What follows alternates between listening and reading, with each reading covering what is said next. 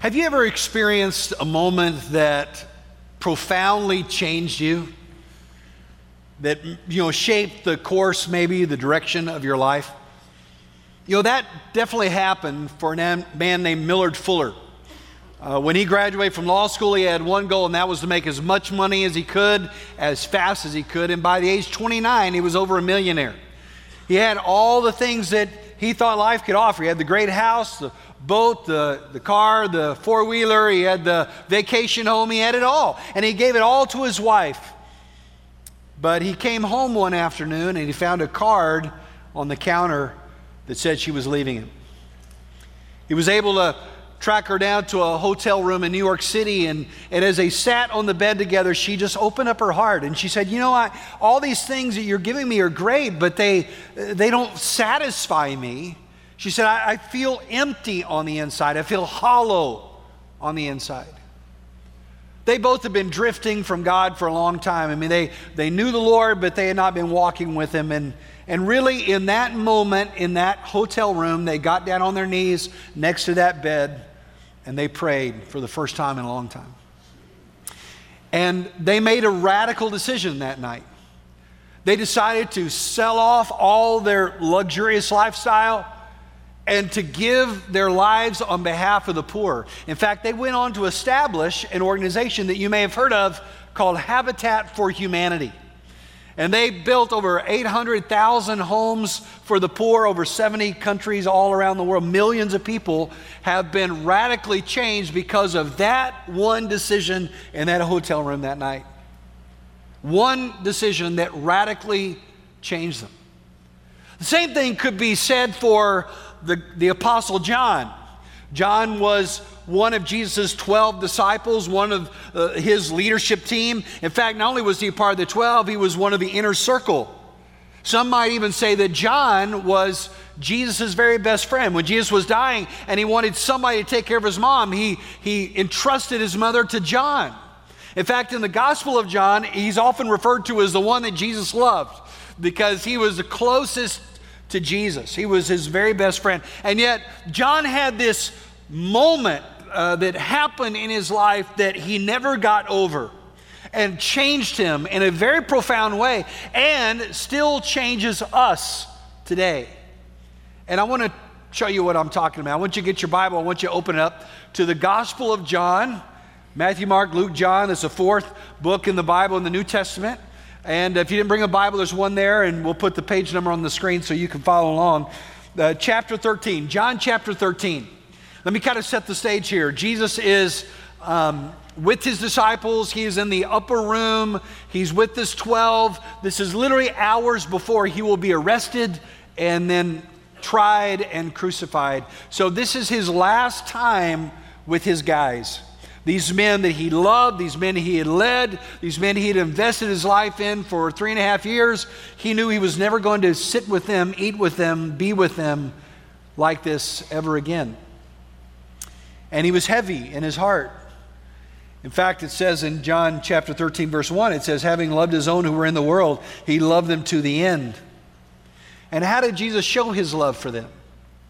Well, the scripture says that he took a basin and a towel and he washed his disciples' feet.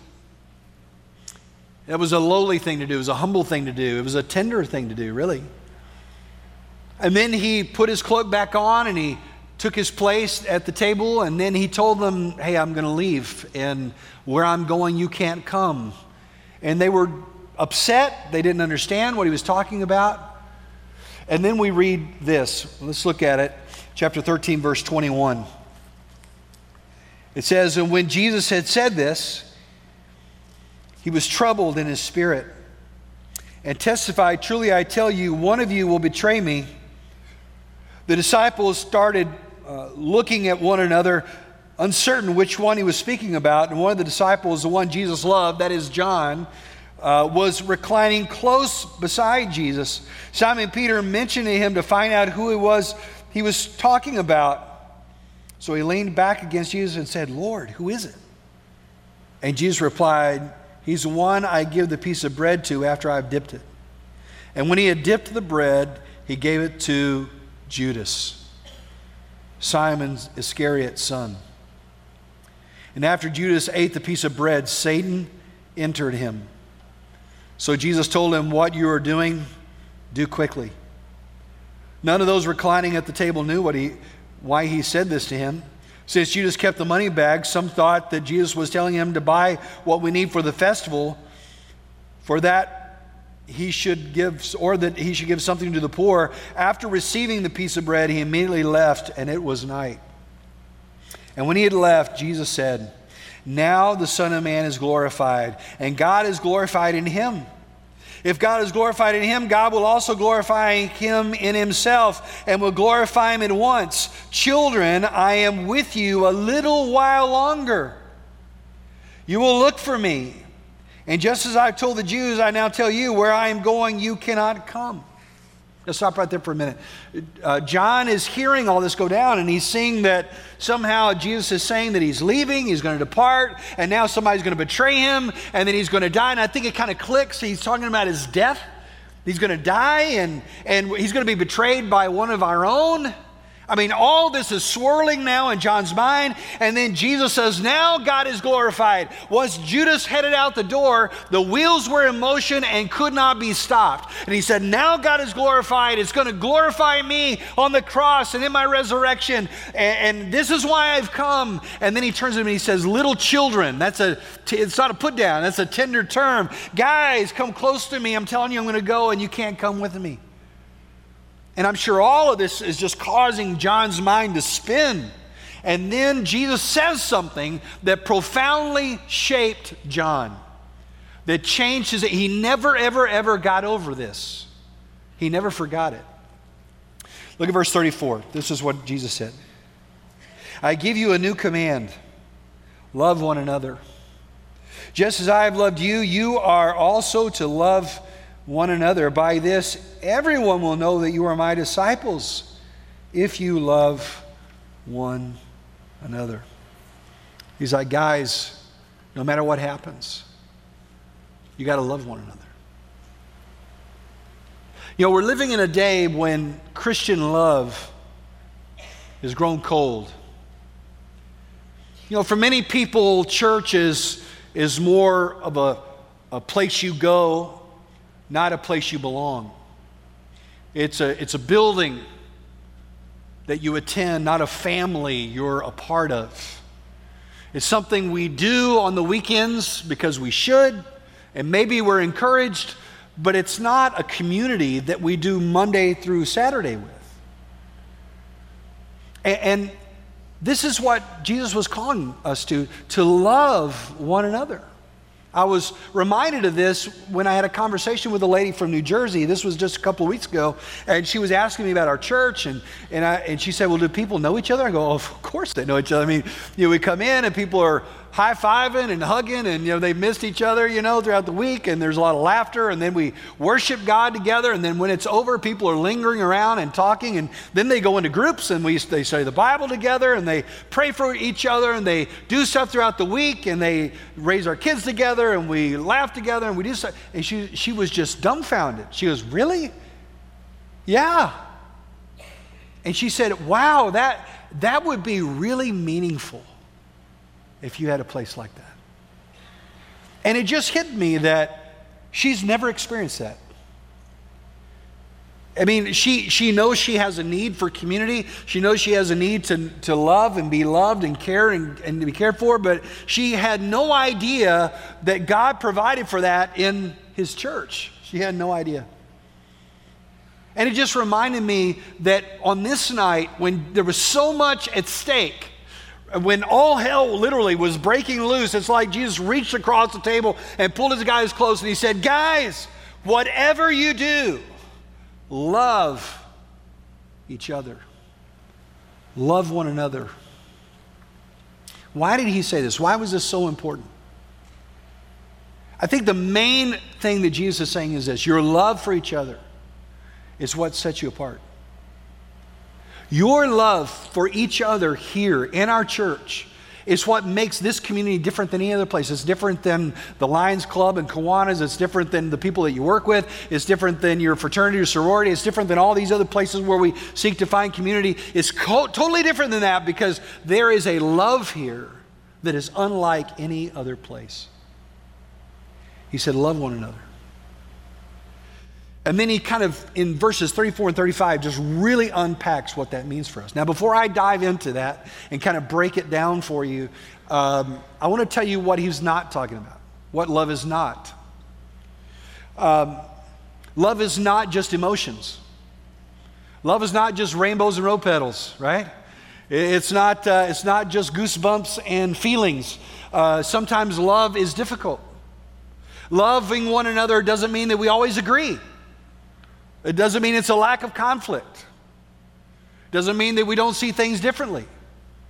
In fact, you know that in your own family, right? You can love your family and then you're not always in agreement. You're not always in sync all the time. But you still love one another and you work together to come together and work through it. Love is not bolting when things don't go your way. Love is not running to something else. Love is not pushing other people away. Love is not digging your heels in and refusing to say, I'm sorry, or refusing to forgive. That's not love. That's not what he's talking about here.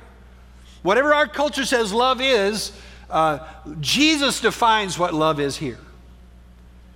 And so I want us to look at what Jesus says about how we should love one another. I'm going to give you 3 things, all right? First thing, if you're taking notes, write this down. All right, by the way, we take notes so that we can remember it and think about it during the week, right? We can pray it through and ask God to make it true in our life, all right? So the first thing to write down is this: love is a command. Jesus teaches us that love is a command. Look at it, verse 34. He said, a new command I give you a new command, love one another. Now circle the words new command, right? First off, it's new. By the way, this is the only place, for you Bible nerds that like to know this kind of stuff, this is the only place where the word new appears in the Gospel of John. This is the only place. It is something new. It is something profoundly different. You say, well, wait a minute, Craig, doesn't God say to love people, somewhere else? I'm sure in the Old Testament, there's a place where God, how could this be something new? Well, let me explain this to you, because when Jesus came, he started something new, right? I mean, all history up to this point, the Jews have been looking for a Messiah that's going to come, and when the Messiah comes, he's going to bring right into place, and he's going to push back the Romans and establish Israel. That's what they thought. But when Christ came as a Messiah, he came as a suffering servant. He came to die on a cross, and in his death on the cross, he established a new covenant, the Bible says. A new way that we relate to God, no longer by rules, no longer by legalism, no longer by ritual, no longer by sacrifice. He wiped that off, null and void, and he said, we are now in a new covenant by grace through faith in Christ alone. That's why we're not sacrificing sheep today. Amen. Right? Right, because we have a new covenant that Christ is our Passover lamb. He's our sacrifice. And now we relate to God by faith, not by our works. And that's something new. That was something brand new. And not only that we have a new relationship with God, but now we have a new relationship with each other. He created this new community, this group of people that were devoted to Jesus, the Messiah, that had never existed before. The church had not existed before, but now here we have this new community of faith that's in relationship with God by faith and that is equally devoted to Christ, no matter where they came from. I was reading this morning in my quiet time. He said, man, Jews and Greeks, slave and free, no matter what background, no matter where you came from, no matter your race, your culture, your background, whatever it is, we are all united because of our love and devotion to Jesus. And then he said, not only we got a new relationship with God, this new community, he said we're bound together with this new motive, and that is love. Love is what holds us together. Our love for God, our love for Christ, our love for each other, that's what makes the church, right? We're bound by our love. When I was growing up, we used to sing this chorus, we are one in the bond of love. Anybody ever sung that song before? All right, a few of you have. On Sunday nights, usually we would hold hands. Yeah, it got crazy on Sunday nights. We'd hold hands and we'd sing. Sometimes we lift up, but then we put it back down. We certainly didn't let go, But anyway, but we don't have, and we see we're one in the bond of love. We're one in the bond. We've joined our spirits with the Spirit of God. We are one in the bond of love. That's a great song. It's true. We are one in the bond of love. And there was a moment when that didn't exist, but when Christ came, He brought it, and it's absolutely new. This new command, bound up by love for each other and love for God. He said it's new. But it's also a command. He said it's a new command. This command is serious. Listen, if I said, I command you, right? That would get your attention, right? Here is Jesus, our commander-in-chief, giving us a directive, and He said, here is my command. It's in the emphatic in the Greek. Here's my command. Love one another. It's not optional. It's not peripheral. It's not, if you really want to go to the next level. This is a command for every one of us, a command straight from Jesus to love one another. Now, can we just say that we don't always do that well? I mean, just to be honest. We're in church, by the way. We ought to go ahead and just be honest. We don't always love each other well. And maybe you're not a Christian here today, and you've been coming and checking these things out, and you've seen some Christians do some really hateful things to other Christians. It's happened. Some of you have been hurt by people in a church. And that's why it's been a decade since you've been. And you're maybe even afraid to go back in because of how you may be treated. We don't always do that. Sometimes we've judged one another. Sometimes we've not forgiven one another. Sometimes we've said hurtful things to one another. But that's not on Jesus. That's on us, right? Jesus commanded us to love one another. It's a command. It's a new command that He gave us.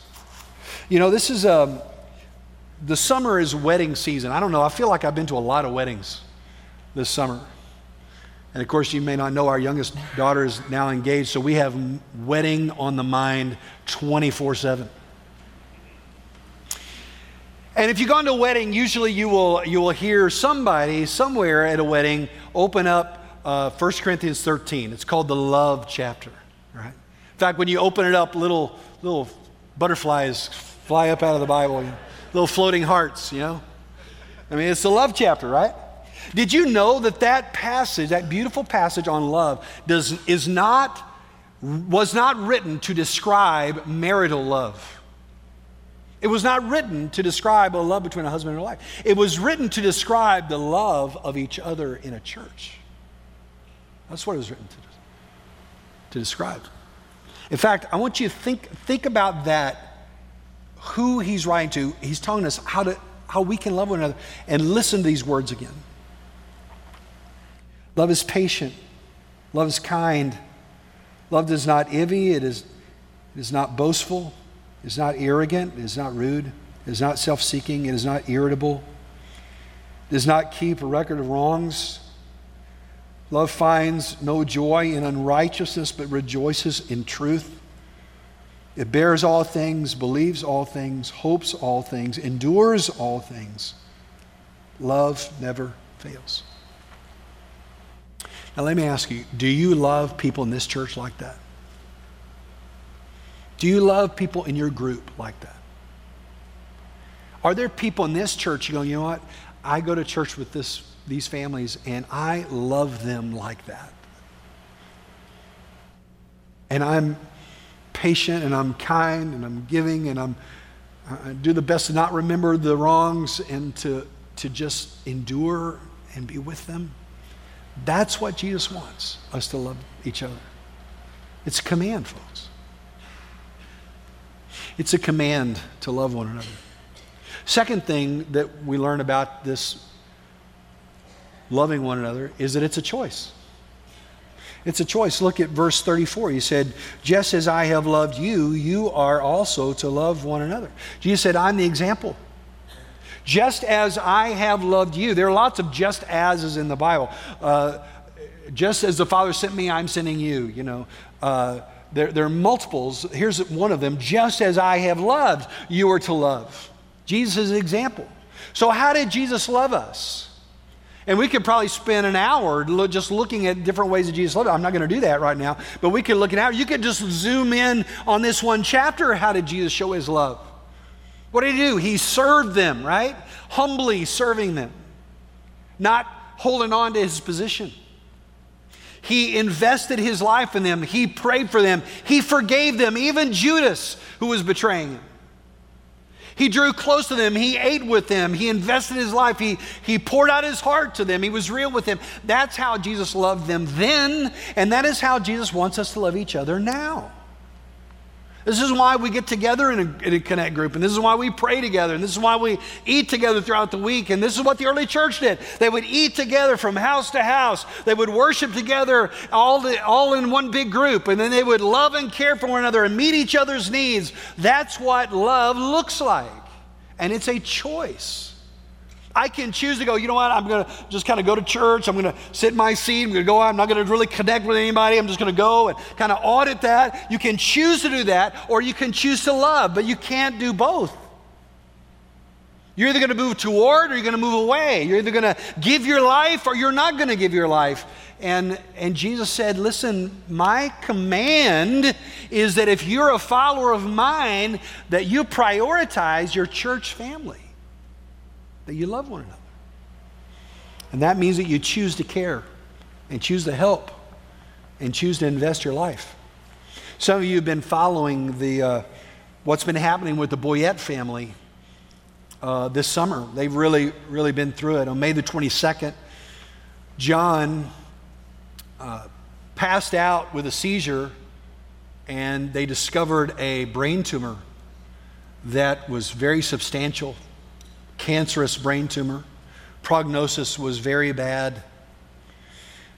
He had a surgery to remove it, and they were able to remove all of that with any really effects, verbal effects or cognitive effects on him, which was really miraculous. And through that whole experience, their Connect group really began to love on them and minister to them. People would come to the hospital and visit with them and pray with them. They immediately got people bringing meals to their house and covering them and bathing them with prayer. And then people would come by the house and help out. And there were some things that John couldn't do now around the house, that some repairs, there was some issue with the ceiling that was sagging down that needed to be fixed, and there was a leak in the faucet that needed to be repaired, and there were some things around, and guys showed up with power tools, right, and just started fixing stuff, and then there was yard that needed to be maintained, and people showed up to take care of the yard and cut back the bushes, and just doing whatever they could to love on them and help them and care for them.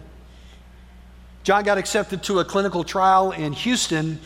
And so the family went to Houston, and while they were there, again, the Connect groups just kept sending cards and letters, and many of them would have little gift cards in there, or cash for groceries or gas, just whatever needs that they had. They were just overflowing with love for them. John went through another surgery that was very successful, and he completed his treatment there, really with flying colors. And was able to ring the bell at the end of his treatment, which it looked something like this. Oh, okay. Yay! You did it. I mean, it was a big moment for them. And I talked to John and Paige this week, and John completed that. He's home now. In fact, they were in the first service this morning. And they stood up, and man, everybody just cheered to welcome them home. And it was just, what a great moment. And here's what I want you to understand. The people in those groups had to choose to do that. They had to say, you know what, I'm going to reach out. I'm going to send. I'm going to pray. I'm going to go to the hospital. I'm going to go help them. I'm going to do whatever I can. And that's what love looks like. Listen, folks, love, yeah, it's a command, but it's also a choice that you and I make to move toward people and not to live in isolation. Are you living in isolation right now? I mean, if you were going through a crisis, would there be a group that rallied around you? If you're in a Connect group, if you're in community, there will be like that. But if you're not, you can be in a crowd and be all alone. Jesus said, love one another. It's a choice. Thirdly, not only is it a choice, but it is compelling. Love is compelling. Look at what it says in verse 35. He said, by this, everyone will know that you are my disciples if you love one another. There's something attractive. There's something compelling. There's something irresistible about Christian love. There's something, if you've ever experienced community, if you ever experienced love of a group of people that love Jesus, it is not like anything else that you've ever experienced. I remember when Liz and I were young, we were in college, and we were in a small group of people, and we go to church together. It was a little church, but we went to church together. Then we would always go to somebody's house for dinner, and then we would stay late, and then we would sing together, and we'd do Bible study together, and we'd go play together, and we'd fuss, and then we make up, and we just did all that kind of thing together. We just experienced true Christian love. And it was like, why would you not want to be a part of this? Because we're created for that. You were created for that. I remember when we left Lubbock to come to Fort Worth, man, we cried a bucket of tears because we didn't want to leave our family. That's what love looks like, and it's compelling. And when people see that, they say, man, that's what I want. Listen, folks, of all the people in the world, we should be the most loving, right? Because we have received love from God. He's changed our life, and now He's given us the opportunity to express that to each other. Of all the people in the world, we, as the followers of Jesus, should be the most loving and compassionate. That's why Jesus commanded us to love each other. And this is what John never got over. All right, remember I said, here is John. He's in the upper room. He hears this, a new command I give you, love one another. Just as I have loved you, you are also to love one another. By this, everyone will know you're my disciple if you love one another. And John never forgot that. If you were to fast forward through John's life all the way now, John is an old man. He's an old man. Now as he looks back, all the guys who were around that table that night are all dead. He has survived them all. Most of them were martyred for their faith in Jesus. And here is John, an old man. He's no longer in Jerusalem. Now he's in Ephesus, which is in Asia Minor, thousands and thousands of miles away. And the Christian movement has exploded from that table all around the world. And John has seen it happen. And here he is, an old man, and he's working with the church in Ephesus. I think they probably called him Grandpa John. They say, okay, Grandpa John's going to come up and talk to us now. And he'd kind of slowly make his way up. He's feeble now. And you know what he kept telling them over and over and over and over? Love one another. That's what he told us, guys, in that upper room. I'll never forget it. He just looked at us in the eye, and he told us to love one another. In fact, John wrote it multiple times in his letters. In 1 John chapter 4, verse 7, he said, Beloved, let us love one another, for love is from God, and whoever loves has been born of God and knows God. In 1 John 3:13, he says, We know that we have passed from death to life because we love the brothers. This is how we know we're truly born again. In John 4:19, he said it simply, We love because he first loved us. Listen, your love for one another is what sets you apart. Your love right here in this room is what sets you apart. It's your love. That is a command of Jesus. It is a choice that you make, and it is so compelling to those who come in and who see that love. Just last night, I was talking with some friends, and they were kind of new to our church, and we were just chatting about different things, and they stopped and they said, Craig, we want to tell you why we kept coming back. And I said, why is that? They said, because when we came into this church, we immediately felt joy and love. That was the best compliment ever, right? I thought they were going to say the sermon, but no. They said, we felt from you joy in the Lord and love for each other. They said, that's where we want to be. That's what we need. Listen, love one another, beloved. You're going into the new year, right? New school year. You want to make an impact. You want to really make a difference this in your school. You want to make a difference in your workplace. You want to make a difference in your neighborhood. That's great. But listen, your impact out there is in direct proportion to your love in here. And as you love each other well, then we can really truly be a light that's different where God's put us. Love one another.